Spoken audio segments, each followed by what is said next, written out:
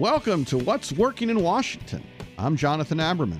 Today, what makes D.C. a sweet ride for entrepreneurs? We do work with universities, hospitals. We have sports teams. We have the embassies. We have all sorts of interesting things going on in Washington, D.C., and that keeps our company busy.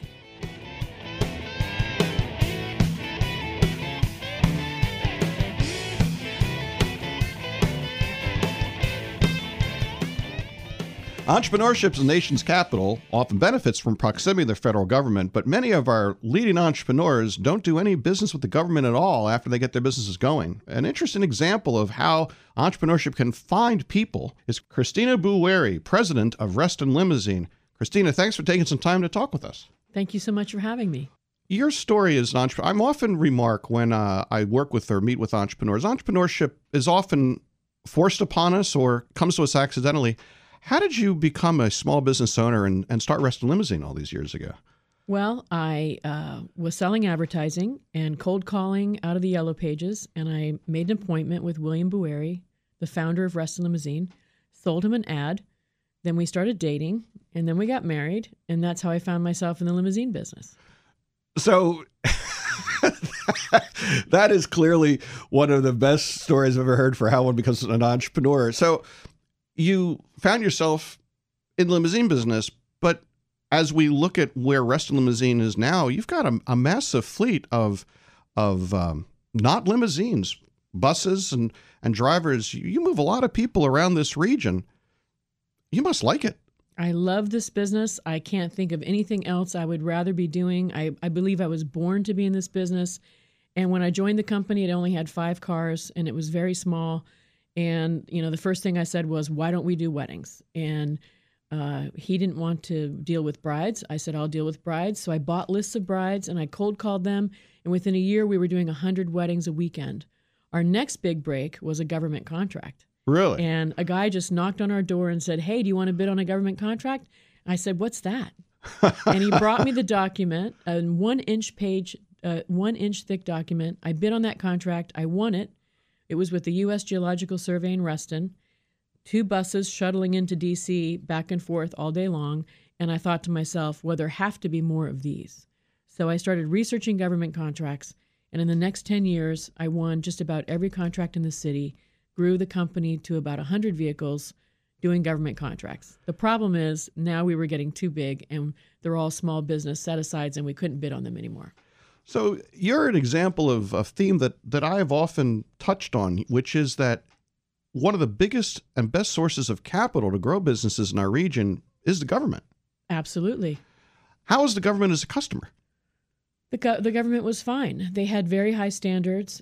Back in the day, they had technical proposals, and they even gave us a bonus if we did a good job. Now, most of that has changed. Now, most of those contracts are low bid and very competitive. But back in the day, the transportation companies were not doing the best job. And so when we first came onto the scene, it was easy to do a good job. We bought a new bus, kept it clean, hired a great driver, and then we moved on and looked for our next opportunity. So in effect, what you did was something that I see every great entrepreneur do. The first thing is you had enough gumption to create the original opportunity. It may have been something as simple as selling an ad, but something I see most entrepreneurs, you and I are in Founders Core together, for example. I think all of the members share that in common. They get up every day and they try to make something happen.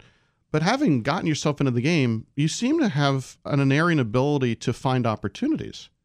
Well, I think that as an entrepreneur, you can never really rest and you have to always be looking for new opportunities. And so really the secret to our success is we've diversified our markets. We're in 13 market segments. So yes, we still do a little bit of government through mentoring other companies and helping them win contracts, and then we take a percentage. We do work with universities, hospitals. We have sports teams. We have the embassies. We have all sorts of interesting things going on in Washington, D.C., and that keeps our company busy. And you've identified right in there a lot of the key industries that we have in this region, which is one of the reasons why this is such an amazing place to grow, is service business, right? There are so many different verticals. Christina, as a female entrepreneur, what have been some of the things that have struck you that maybe have surprised you as you've had to make your career as a business owner and a leader of an organization? Well, honestly, I never felt for a moment that being a woman hurt me in any way. In fact, I would say it's only helped me. I think women are amazing with juggling balls and multitasking. And so you take a typical woman, she's probably managing her household, she's working full time, she's doing the heavy lifting with the kids. It's multitasking, and that's what entrepreneurs have to do. So especially in the limousine business where we are juggling cars and drivers and schedules and dealing with changes all day long. So I think women have a great sort of disposition to the transportation business, and I don't feel I've ever had any disadvantage whatsoever. The only thing that I could say is that sometimes I'm in a room full of men. I'll be the only woman in the room, whether it's a board meeting or a pre-proposal conference, or whether it was at George Washington where I was a business plan judge. One of the other entrepreneurs looked at me, because I was the only woman in the room, and said, "What are you, a teacher?" No and I way. said, "Nope, I'm a judge." And so And you lose. So, really, just a few things like that are the only things that have happened to me as a woman entrepreneur. I don't believe that most men really get what you just described, which is one of my best mentors over the years told me that if you want to get something done, give it to a busy person.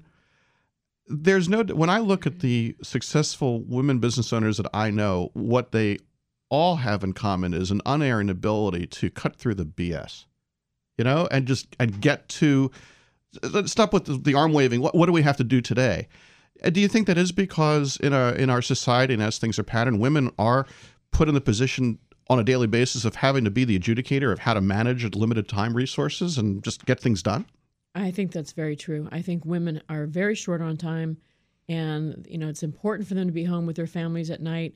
So they have to be very productive and organized, and they have to delegate and make things happen. What do we need to do in this region to get messages like that, these mentoring messages, out to our budding entrepreneurs, so that everybody who has a desire for improving themselves can actually get access to smart people who can, show them the way?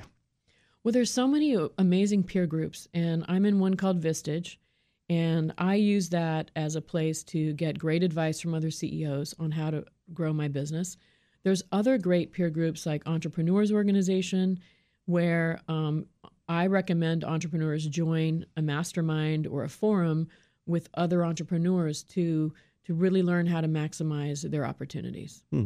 So as we head into 2017, what do you think of the business climate? You think this is going to be a good year? I think the business climate is really good.